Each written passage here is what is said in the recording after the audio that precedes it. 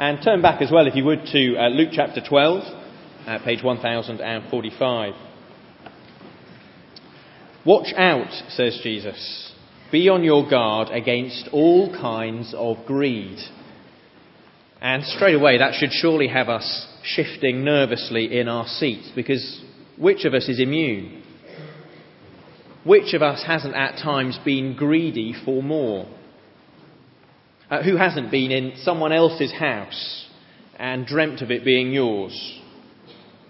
Who hasn't seen another news story of a lottery winner and mentally spent the millions? Who hasn't had a wistful thought on walking past a travel agent's window? Which of us is content all the time with our cars or our clothes or our kitchens? Indeed, greed has become an ingrained feature of Western society. Our society and economy depend on it. I read personal debt in the UK topped £1.35 trillion this year, for the first time exceeding the predicted annual GDP. We could all stop, not buy anything, and work for a year, and we still wouldn't have paid it off. I dread to think how much money in personal loans my junk mail has offered me so far this year. We live in this buy now, pay later culture, allowing our desire for new and more and greater possessions to outstrip our ability to pay for them. We live in the generation that coined the phrase retail therapy, as though the accumulation of more and more can even make us well. We measure out our lives in shopping bags, preferably with a designer logo. And yet, what is exactly the challenge of this passage? What is it that Jesus is critiquing and wanting us to change? Well, to understand that, I think we need to understand the context in which he told it. Look with me at the beginning of chapter 12. You'll see that Jesus' words here are very solemn and serious. He begins by warning his disciples about the sin of the Pharisees, hypocrisy, putting on a mask of religious observance to cover up their total lack of love for God. And he warns them about that because of the reality of eternity and judgment. So look at verse 4. I tell you, my friends, do not be afraid of those who kill the body, and after that can do no more. But I will show you whom you should fear. Fear him who, after the killing of the body, has power to throw you into hell. Yes, I tell you, fear him. Then on, verse 8 and 9. I tell you, whoever acknowledges me before men, the Son of Man will also acknowledge him before the angels of God. But he who disowns me before men will be disowned before the angels of God. And you can imagine a sort of subdued silence descending on Jesus' hearers, the way it does when we're listening to something that we don't like. And then as Jesus pauses for breath, someone pipes up, "Oh, teacher, tell my brother to divide the inheritance with me." Now, sadly, how common it is for families to be torn apart over a will. You may have experienced it yourselves. Here we don't know whether or not the man had been wronged. We might assume that he had a genuine grievance against his brother. He's certainly happy to have his case heard in public. But nonetheless, his question just does seem very inappropriate. Jesus has been warning of eternal judgment. His mind is on the family estate. Jesus is talking of eternal life. This man has been thinking about his bank balance. Now look, I know that the mind can wander in the middle of a sermon. Your mind may be wandering at present. However, I would find it a little disconcerting if when I paused for breath one Sunday, someone stood up and said, "Oh, Ed, do you know if the cash machine outside the co-op is working again?" But that's what this man is doing. And here, I think the main point that Jesus makes seems to be that greed induces just that sort of tunnel vision, whereby we can't see anything else. He says in verse 15, "Be on your guard against all kinds of greed. A man's life does not consist in the abundance of his possessions." What is success? What is to be our ambition in life? What does it mean to be human? What does life, true life, consist of? That's what God wants us to know. But as with this man in the crowd, greed can squeeze out all other concerns. It's why in Colossians 3 verse 5, Paul can say that greed is idolatry. It places what we have, what we desire to have, in place of God, so that we have no time for him. In their 1991 book, The Day America Told the Truth, James Patterson and Peter Kim carried out a survey asking what people would be willing to do in return for $10 million. 25% said they would abandon their family. 23% would become a prostitute for a week. 16% would leave their spouse. 3% said that they would put up their children for adoption. We might tut at such attitudes, but what if an offer were made to us?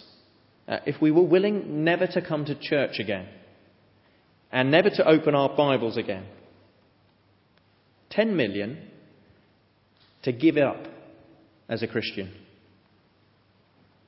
would you decline? Of course, there may be some here today who aren't yet Christians. Perhaps you're thinking, are you honestly trying to say that being a Christian is better than being a multimillionaire? And Jesus' answer to that is an emphatic yes. That is precisely what he is saying. And to show it, he tells a story about a man who had everything, and yet who had nothing. So look at this parable, verse 16. "The ground of a certain rich man produced a good crop. He thought to himself, 'What shall I do? I have no place to store my crops.' Then he said, 'This is what I'll do. I will tear down my barns and build bigger ones. And there I will store all my grain and my goods. And I'll say to myself, you have plenty of good things laid up for many years. Take life easy. Eat, drink, and be merry.' But God said to him, 'You fool. This very night your life will be demanded from you. Then who will get what you have prepared for yourself? This is how it will be with anyone who stores up things for himself, but is not rich towards God.'"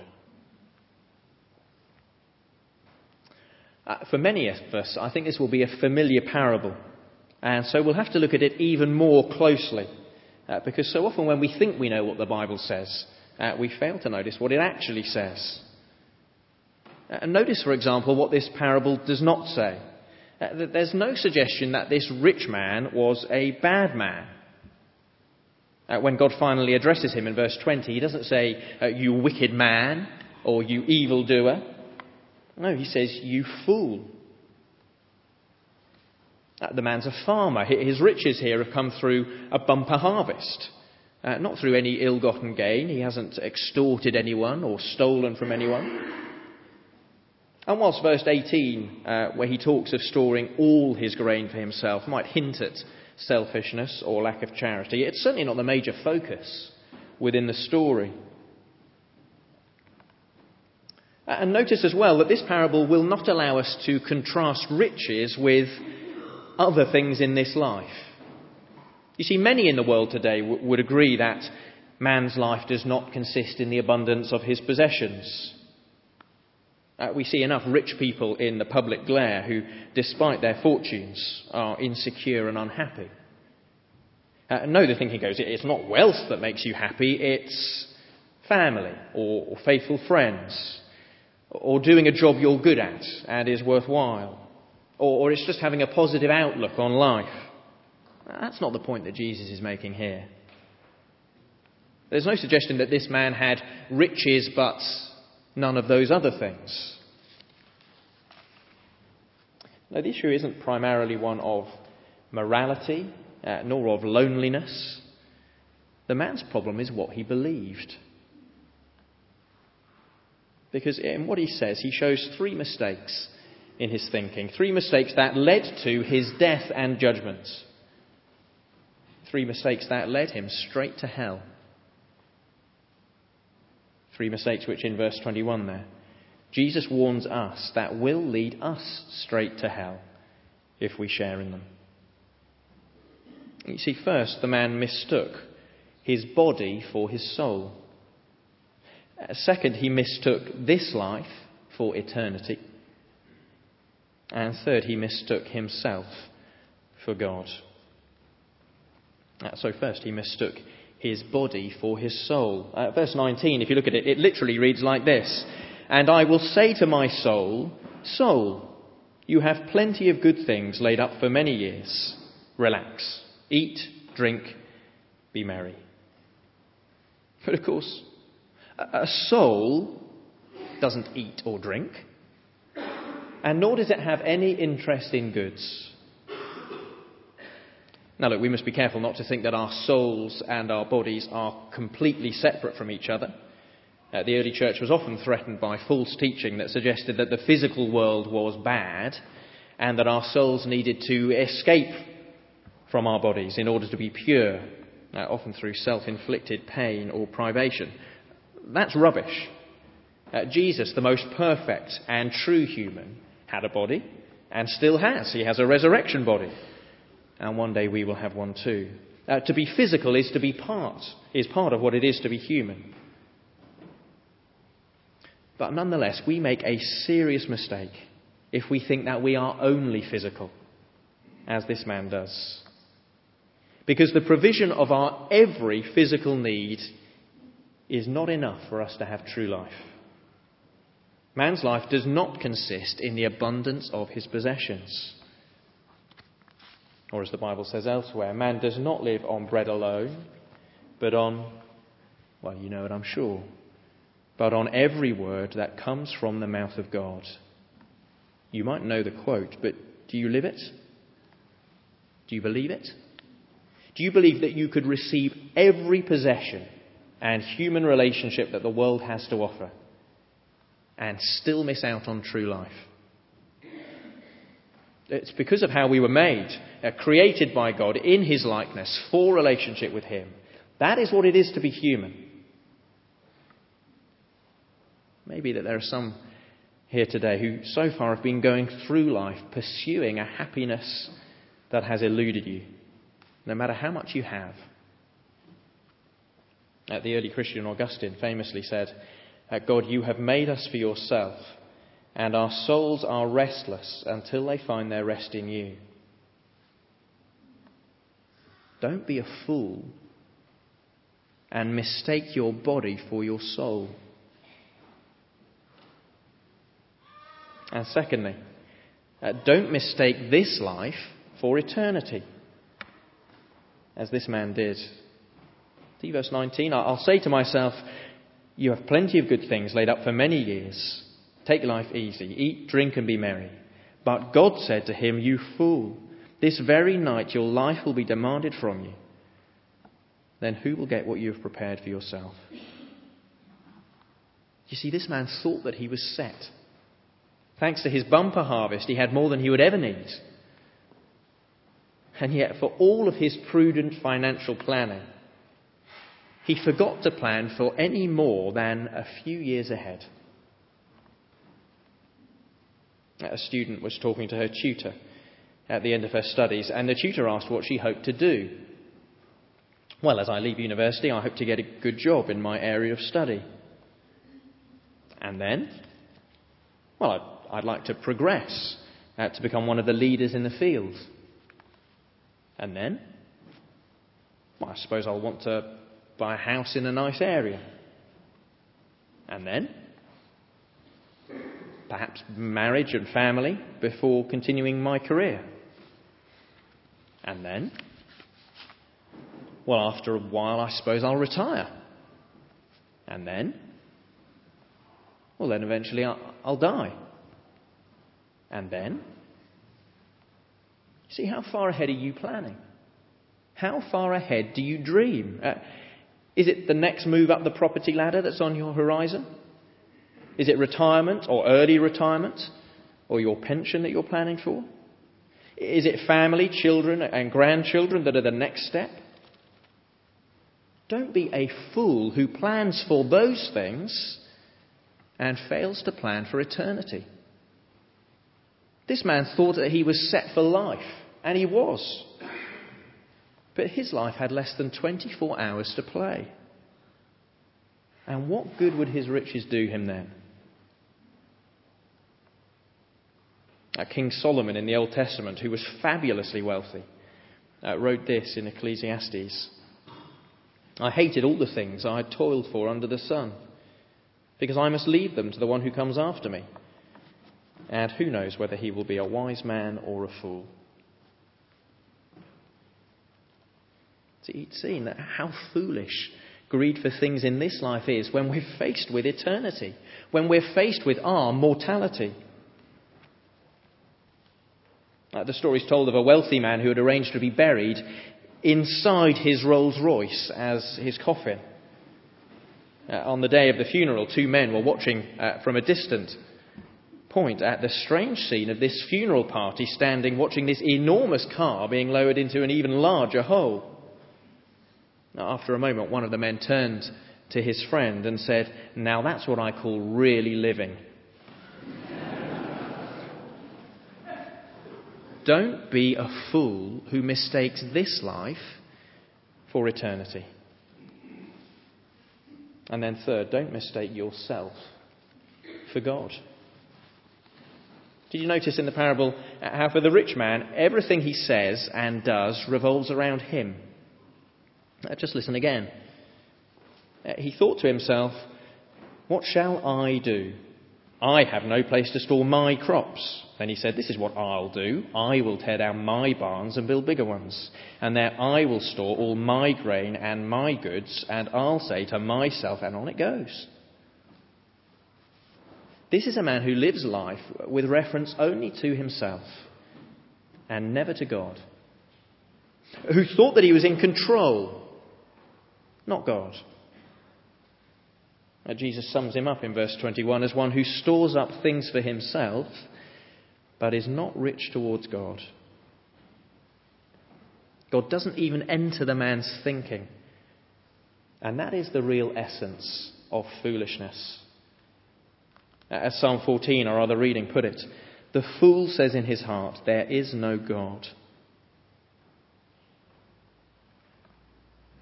And because man does not live on bread alone, but on every word that comes from the mouth of God, it follows that to deny God, to ignore God, to remove him from our equation, is to be less than human. It is to miss out on true life. Another psalm, Psalm 49, makes this point. A man who has riches without understanding is like the beasts that perish. If you live life without God, if you concentrate on this life and forget eternal life, if you focus on your physical body and neglect your soul, then you might as well be a farmyard animal, because that is how you're living. Don't be a fool. That's what Jesus is saying to us. Don't be a fool and mistake yourself for God. Don't be a fool and mistake this life for eternity. Don't be a fool and mistake your body for your soul. Instead, come to the one who gives true life.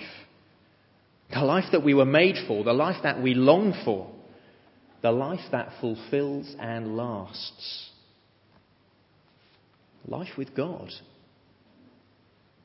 Jesus once prayed, this is eternal life, that they may know you, the only true God, and Jesus Christ whom you have sent. It is a life that Jesus provides for us through his own death and resurrection. It is death that we'll remember as we share bread and wine in a little while. And it is a life that greed will deny us. Here again, Jesus is warning in verse 21. This is how it will be with anyone who stores up things for himself, but is not rich towards God. Watch out. Be on your guard against all kinds of greed. A man's life does not consist in the abundance of his possessions.